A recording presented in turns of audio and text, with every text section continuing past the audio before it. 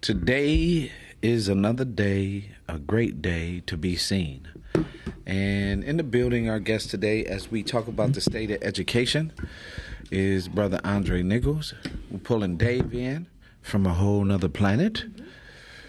And we're going to get right to this. But before we do, a moment of silence go out to the young men who lost their lives today in a senseless shooting in Virginia. And as we are, really talking about this very thing daily, great question my son asked me. He said, man, what can we do, or what are you doing, right, that is solving? He said, because a friend of mine was telling me about how there are a lot of single white fathers, too, that's not seeing their kids. I say, son, listen, this fatherhood piece is legit all the way across the board. Yes, it is. It's not a game that has a color to it. I know some, put it this way, son, we can't carry the child support system. That was one way to put it, huh? That's the best way I can put it. We're not the ones carrying that child support system.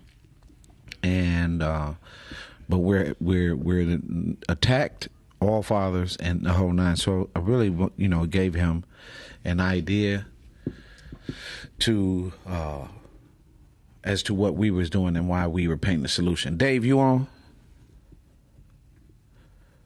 I'm on. All right, Brother Dave. Right, and so we was having this conversation, but like I told him, I said, everything you see that is wrong, that is happening, that involves children, is connected to fathers. Everything. Say, now, you could paint the picture from rapist, domestic violence, abuser, the whole nine. Whatever you paint is going to come up next to that father. It's big. With that being said, Dave, Andre is in the building. Brother Andre Nichols, friend, brother, understands exactly what education is about, and we're going to get into this conversation. As a matter of fact, I passed somebody your information. A brother of mine, Russell Holmes, is going to reach out to you, okay, right? Because he's building a school. And I said the best reference I could give him was Andre Nichols. It's kind. Dave, how you doing over there? How you doing? I'm fine. Pleasure. So, Andre, how you feeling today, brother? Man, I'm doing wonderful, and it's a blessing and honor to be back. Just to spend time with you and reach your audience on some topics out there that I know that are in people's hearts and minds right now. So I'm ready to get it in. Yeah, that education is key. So we're going to jump right into it. Dave, how you feeling today? Oh, pretty good. Life is good. Still standing, so I ain't complaining. That's right. Good. So Andre, with this education piece, we understand that it's kind of, I posted the other day, it's funny that we having this conversation. My sinus is on bump, so excuse me. But I posted the other day, the 2004 election has impacted education, the workforce development, the whole nine. And I watched that. I watched the No Child Left Behind, the impact of thousands of, anybody can open up a school. I watched that.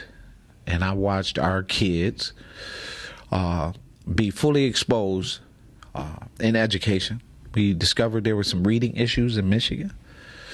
But more importantly, the workforce took a hit.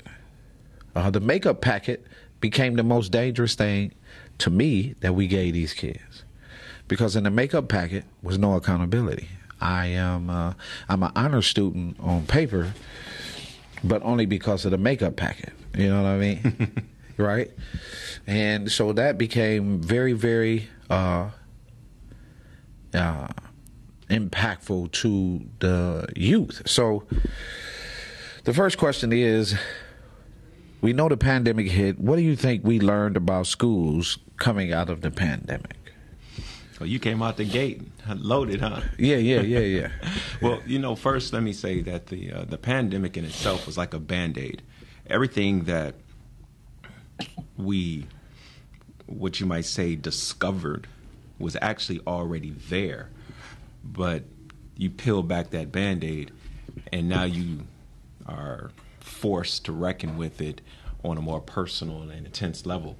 When you talk about social and emotional learning and trauma and anxieties and depression, those things have existed well beyond the pandemic. At the same moment, during that time, we were given the opportunity to slow down and find some balance. And so to a certain degree, it actually welcomed some conversations that needed to take place, particularly to how have we been addressing the needs of our students within the confines of a school building. So this is not in any rank order, but I will, since I did mention social emotional learning, that piece right there has been pretty significant because there have been gaps in what our school communities have been providing students. They've been seen as these intellectual institutions, but we haven't been giving as much emphasis on the non-cognitive aspect of the human being, and not just students, but also the adults in the building too. So when we're talking about trauma, anxieties, depression, we have escaped and haven't filled in those gaps of building resiliency and giving individuals the tools that they need in order to find that balance and say that it's okay for me to attend to the essence and the human element of who I am first.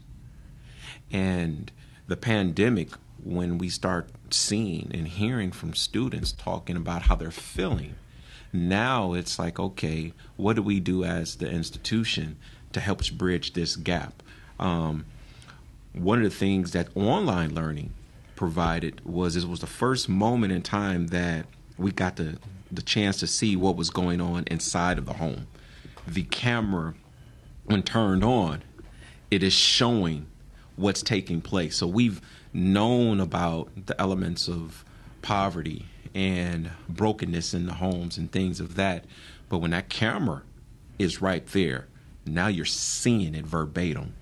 And it really just forced us to continue to reckon with what tools have we been providing our schools and our students to be successful and in a holistic approach, because it's not just in one remedy, but in a multiplicity of places that our schools have been thrown into being a part of that solution. And I do want to make certain that I state that the school is a part of the solution. We cannot speak to our schools as if they are the remedy. They're just a part of. So, but the pandemic unearthed a lot that we're contending with right now. As a matter of fact, I sit on the school board, and one of the things that happened when you saw this flux of money come through ESSER and ESSER 2, if schools did not have strategic plans and emphasis, you were sitting on stockpiles of cash without any agenda. And it really called us out at the same moment to say, whoa, I have this money, but what am I going to do with it? Right. You remember the movie Brewster's Million? Right. When he had all that loot? Right. And it's like, man, he's buying stamps and right. What do I do? And it happened with schools too.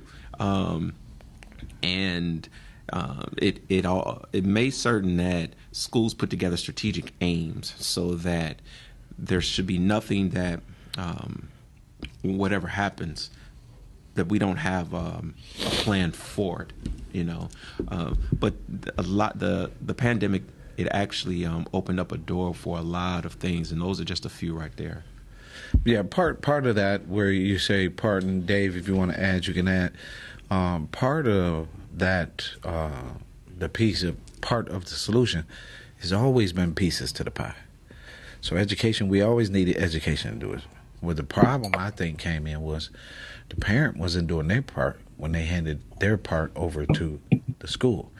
And it created a lot of problems for the teachers, administrative, because now we have to deal with schools are having to deal with conduct and a high level of character and problems. And like you say, the trauma, and right, because kids were coming in from, man, crazy environments to come into school to try to learn in the school. Like when I was over at the middle school, when Cam was in middle school, like I watched a young man play with the teachers every day, every time I was there. Excuse me. And so he would go from fall out that class, right? They send him to the next class, fall out that class, then they would go to the one mean teacher, and by the time he got to her, right, all of it stopped. And then, now these are classes that they passed him through, and then he was on the basketball team. Now he couldn't have been on my basketball team, right? We don't play that. Homie don't play that, because I equate basketball and class, brains and bronze together. Like you got to have some academics to play for me, right? So we learned that early in the game. But when I saw that, I realized basically he was passed, right? And then that come back to now in our mentoring program, we see the same thing where, and this is no, I don't know how to really put this, but I see it more in the males where they are not up to par in reading and math and even thinking for themselves. Like right now, we're dealing with a high level of not thinking for yourself. My next question is accountability, because I love that word. I'm constantly working on that word, even with myself. Am I accountable, right? What do we need from parents now? Like, what can the parents do different for education? So, a friend, a colleague of mine, Nicholas South, he uses a frame called the three-legged stool. And when we talk about the equitable accountability of balance, he references as there's school management, there is student management, and then there's parent management. And from the parental standpoint, the formula is real simple to a certain degree. See that your student gets to school on time and is ready to learn. It's really that simple. No one expects a parent to know anything about trigonometry. That's the school's management responsibility. But the premium of education should be dropped off at school and then facilitated on school grounds. Then you also have student effort. Right. And the gaps that we've been witnessing has been the accountability has been thrust upon the school for so much. The school is feeding students, clothing students, keeping them before school, after school, social emotional learning, and dealing with the mental capacity and agency for students. And this is a sad statement I'm making here, but we need to be careful because we are placing the school in position of being a surrogate parent and not too far away from being your students' ward of court. Because when you take a look at everything that you're asking the students to, the school to do and mimic, it is replacing what has traditionally been the responsibilities of the family. And you mentioned discipline because I want to harp on something that it was Dr. Jalea Hare. She said in 2007 during Tavis Smiley's State of Black America, when we remove discipline out of the schools, we found something out. We found out that people were scared, that teachers were scared of principals scared of the superintendent afraid of the school board afraid of parents, parents afraid of the kids, and the kids ain't afraid of no damn body. And that's what we're witnessing right now.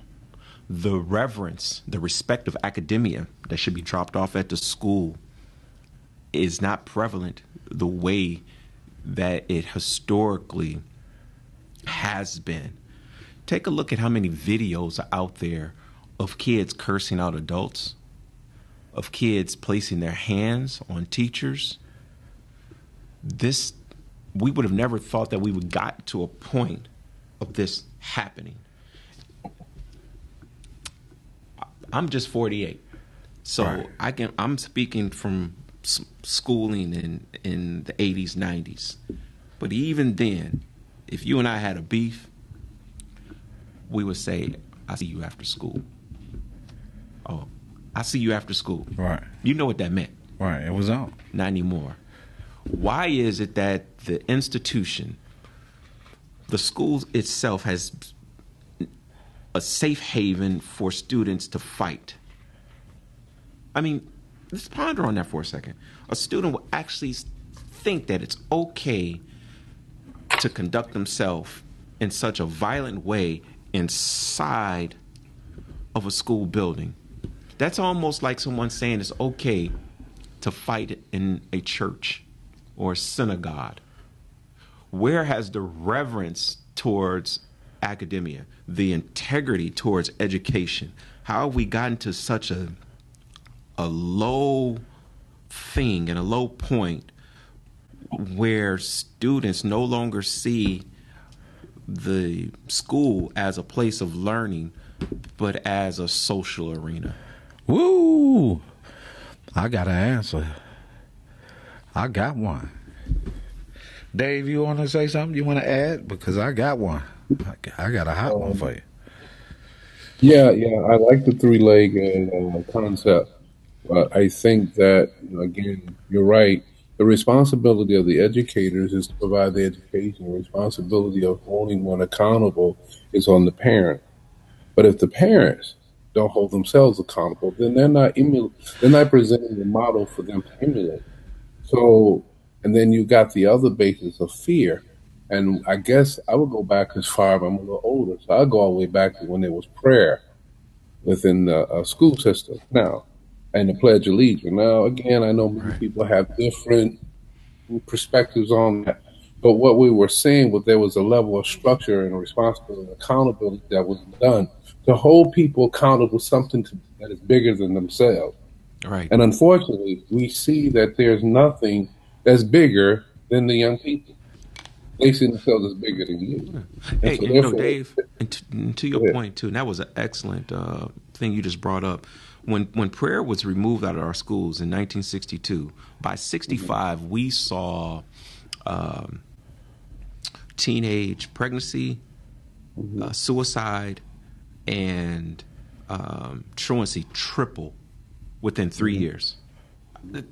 Within 3 years. Now, some people might say it was a cause and effect, but one thing for certain is that there's a relationship when there's a moment for students to find that balance and to meditate and focus on one thing starting out in the day, and it being enforced in a fashion of not necessarily just forcing a belief system upon you, but again, going back to protecting the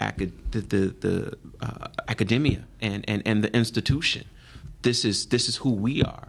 But you remove that, and now the building is it's beyond chaotic, but we didn't even replace it with anything.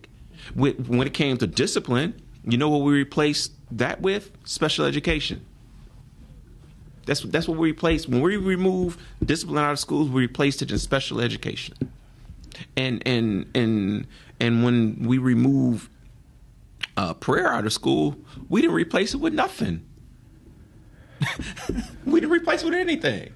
So who applied that though? So let's go back, like you said. So the intent, what was the intent? Because if 62 they removed that, 65 was the first Juvenile Act. Juvenile Act come into play.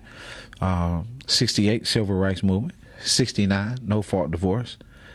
It was a plan, right? So we're going to destabilize, right? But what was removed when you say discipline, you literally start removing the men. Because the man applies the discipline. That's what we do. So what has happened is now any man in a building with education, he's the guy that they send all the kids to. Right? So when you look at the statistics around males in education, what they say, black males is only what, 2%, 25% in education, black male, if that, right? But if you go look at other countries, the males are the teachers, primarily the teachers. 70% in Africa are male teachers. Why? Because of the discipline. So here, you remove the discipline. So where do the children go? We apply the strength. The girls go up. The boys go down. The boys fill in all these gaps.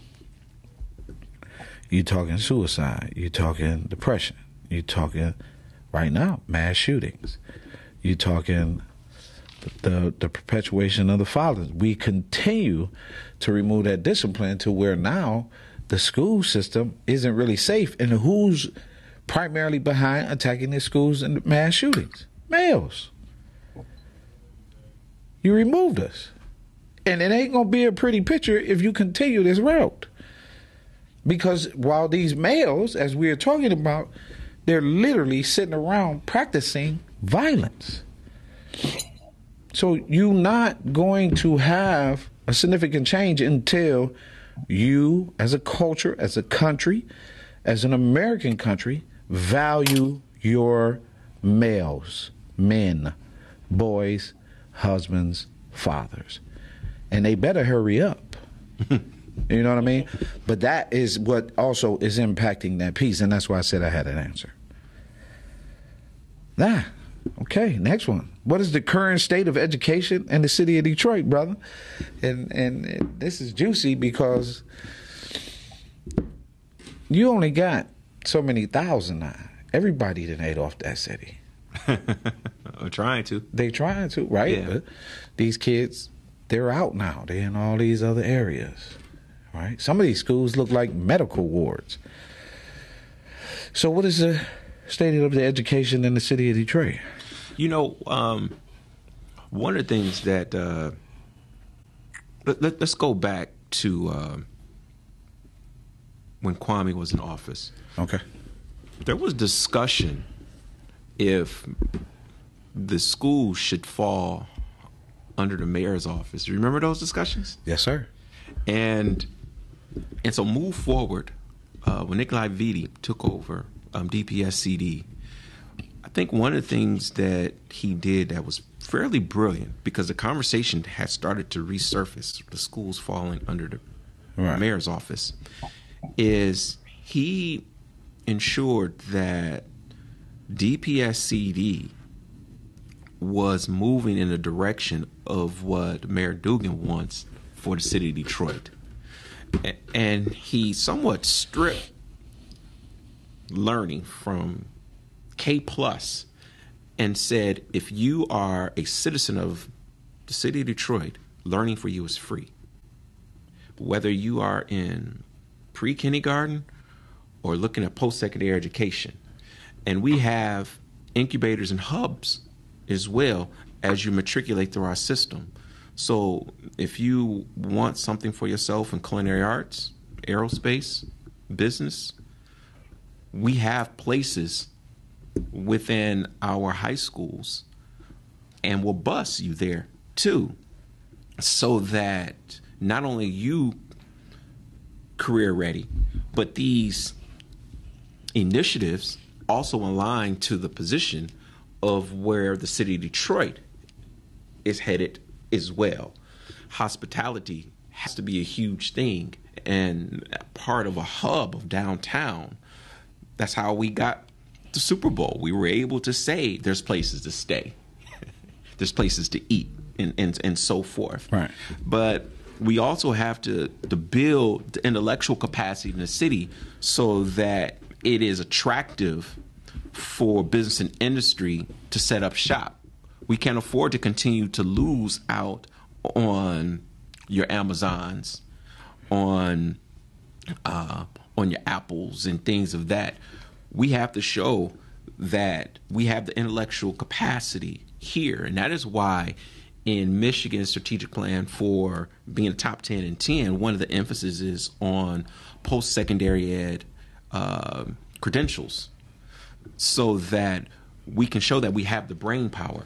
And so when we talk about what's going on in the city of Detroit through DPSCD, one of the things that you're seeing is a strategic plan to build the intellectual capacity for citizens of the city. And also keeping in mind, too, what census information is showing.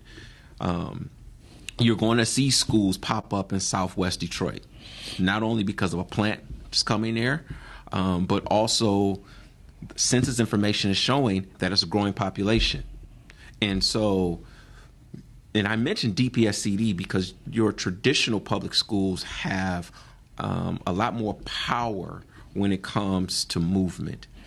And when I say power here, we're talking about legacy and tradition and resources. Your charter schools can't move as readily as your traditional public schools because they don't have the coin. Right. And so DPSCD is going to be building new schools in Southwest Detroit. Your charter schools won't be able to just do that. They're going to they might move, but they're not in a position to build. Right. You know, some other things that you're seeing in the city is a greater emphasis on literacy and mental health. Going back to your original question in the pandemic, some things that were unearthed.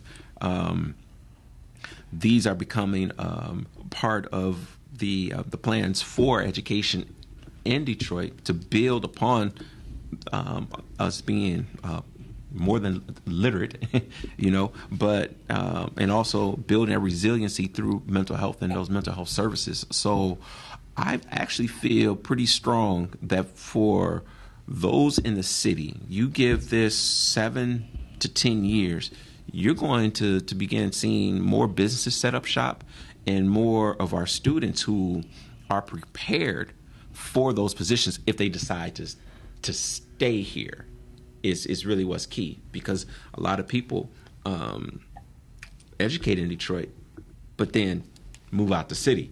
So how can this plan also encompass ways for people to become formally educated but then also stay here too? That's going to be a whole another conversation and plan. But you kind of have to be pleased with what's on paper and what you're seeing versus matters just being rhetoric. And so I'm pretty optimistic of what good can happen.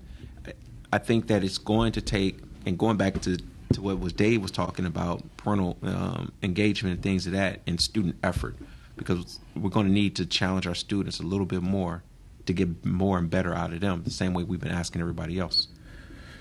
So, yeah, we went to a conference, the MCAN conference, and everyone's having the problem with unmotivated youth, right? The College Access Network, and everyone's having this issue with unmotivated youth. They're trying to figure out what it is. They said this was the biggest population of kids who don't even want to drive, right? And so, you know, of course you can cite, you know, again, the pandemic. But what you said was key. I just feel, I'm going to feel a lot better about that process and that plan when truancy isn't a factor. When we decide to put a mandate on showing up to school, right? I think, in my opinion, being on time and being in school every day, connected to your grades and your academics, I feel like that's a major plus for the youth and for the businesses and the systems and things like that, because you got to be every day. Like even in our mentoring program, you got to be there every day. If I'm there, you got to be there. And we find that we're so casual about this that we don't understand how we teach our children to be truant. We don't get that. I don't feel like it today. I don't feel like it is really messing up a lot of people. I don't feel like it today. I'm going to take the day off, and we telling them, yeah, take that day. Well, okay, let's evaluate that though. Because truancy is a major, major, major, major issue. It's on the job. You get a check Friday, you don't come back.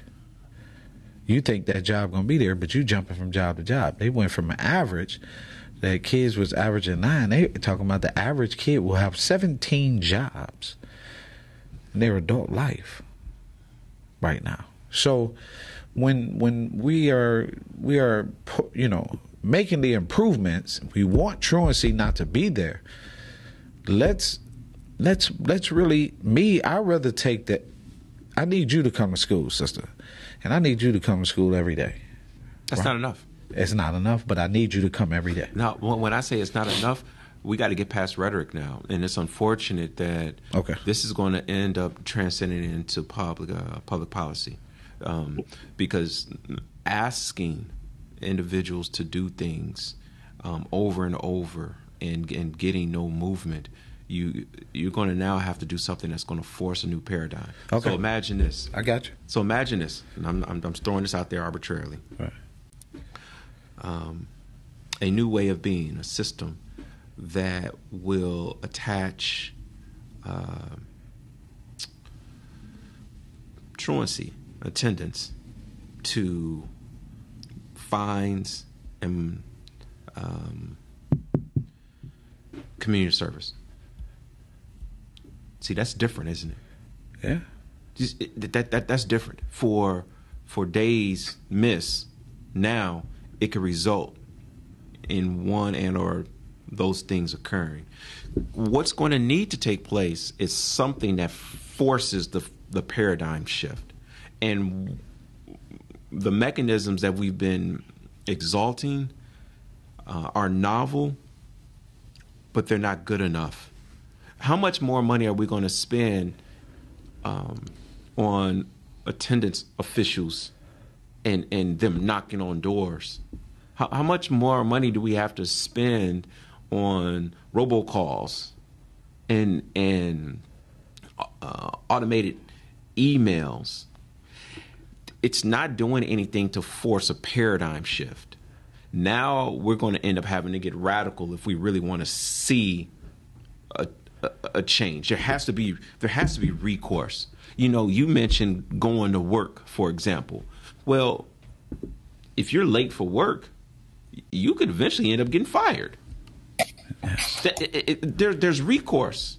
There's something that will happen if this continues. Right. And within our schools, there is no recourse. Right. The only thing that eventually will happen is after so many days, a student is no longer in that particular district's system. I guess you could say removed, and that's it. What was your attendance policy in high school? I was at school every day, so I don't even know. Right. See what I'm saying? Yeah, I don't even know. Dave, what was your attendance policy? Yeah, as you said, that go way, way back. So that go way back to Stone Age, but they held you accountable. And I believe it was 3 cards out for one day, and I think if you make X amount of days, you were expelled and your parents had to come up. So, but that in itself, accountability. I like all the nice systems put in place, and I like all the concepts. Again, I'm not a naysayer about anything, but I think until we can find a way to really hold the parents accountable, but you can't hold someone accountable. You can't give what you don't have. And with the parents of today, not to take anything from them in the sense of how they can do. Mm-hmm. What you look at the parents are old, even with the lack of education that they had a sense of accountability and responsibility to themselves, to their children, to their community. So there was always an operation of people moving in sync. So if you didn't go to school, why you at home? Your neighbor said, why you at home? and they would let your parents know you didn't go to school. And so, and then if you were late, the teachers would call back. So again, as I started earlier, these fears have been created. And I remember one of my friends had won what they call it, I guess, some best teacher award of the year in Michigan. And she had been in the system a long time. But when she went to school to do her thing, she got drugged down the hall. And not only were the students just observing, the people who ran the classroom was observing. And eventually she just decided to go on and retire. So nobody's being held accountable. There is no village anymore. Until we can work together in harmony with each other and hold their parents accountable, our community accountable, and go back to what Calvin said, we bring men together. We're going to struggle. We're going to struggle. You know, I mean, think about it. This is the most advanced era in history. You push a button and you can get anything you want. Yet this seems to be the most primitive in thinking and self-control and ability to create and think for themselves than ever. Now, what's wrong with that picture? We didn't have none of this. You got kids who can't even read the two-letter words, if and but and on, and it's just sad. So where did that come from? I mean, by the time I was in first grade, I could outread most of the kids, you know, because my parents were invested. Matter of fact, one parent at that time. So you know, if there's no investment in the child's life, and they're not being held accountable, then you got to struggle. And I don't know if these are nice systems, and I think that's what happens. We have nice systems, and they only affect a small percentage of people. As you talked about, quite a few of the systems that have been in place for years, and only thing that we see, the ones that produce the negative outcomes, the one we have the massive use of. And the ones that should be producing the positive outcome, they kind of get swept under the rug. So somewhere along the line, the heads have to come together. The meeting of the minds have to happen, and then there has to be something on a larger scale. How can kids not think negative when they're bombarded nonstop with thousands of negative messages? Children are not making movies. Most cases, children are not making these violent videos. These are adults who are parents. What's wrong with this picture? You know, so I like to look at things from a more practical way, because obviously I'm not at the level you're at, my friend. But at the end of the day, what is practical that we can do? There has to be a coming together, and I don't see that happening. You know, officials come out, they kiss babies, they kiss grandmas, they hold hands. And here's in our officials, we don't hold. When we voted last week, we don't hold these people accountable. They'll be put in the office, and you'll probably see the mayor, the governor. You might hear from them, but the other officials who are making the laws, you don't hear no more from them. And we don't have to give them they don't have a report card either. So you see them next campaign time. So a lot of people are not being held accountable, and the recipients of that are our children. Thank you. It seems culturally responsive teaching and instruction is something being discussed more and more. What exactly is it, and why is it so important? So there needs to be somewhat of a history lesson there. So we go back to Brown versus Board of Education in 1955. This was the landmark case that desegregated our schools. Now, would people be familiar with, there was actually 13 families. They're filed alphabetically. Brown was just the first. And these families had already been assimilated in working class America, and many of them had already lived in white suburban areas. And the concern that they were having was, I'm paying taxes right now and right here. And the school across the street has the internet, and has the pool, and it has the Chromebooks and all this wondrous things. But I have to send my kid to the school 5 miles away that's in a barn, so to speak, right? And we were never after desegregation. The building will become desegregated once I walk in. That's a byproduct of it. What we have always been after has been a quality education, has been resources and opportunity for our kids. Every parent wants what is best for their kids. We wanted what was inside of that building versus what it was that we were receiving. However, we weren't prepared for the other side of that. There was no diversity committees, DEI committees and diversity trainings in 1950. So yes, the schools became desegregated, but the level of preparedness for blacks to be in schools was not there. And so I say that because when you mention culturally responsive teaching, here it is now 68 years later, we are having discussions around how do we teach all the kids in a classroom. Right.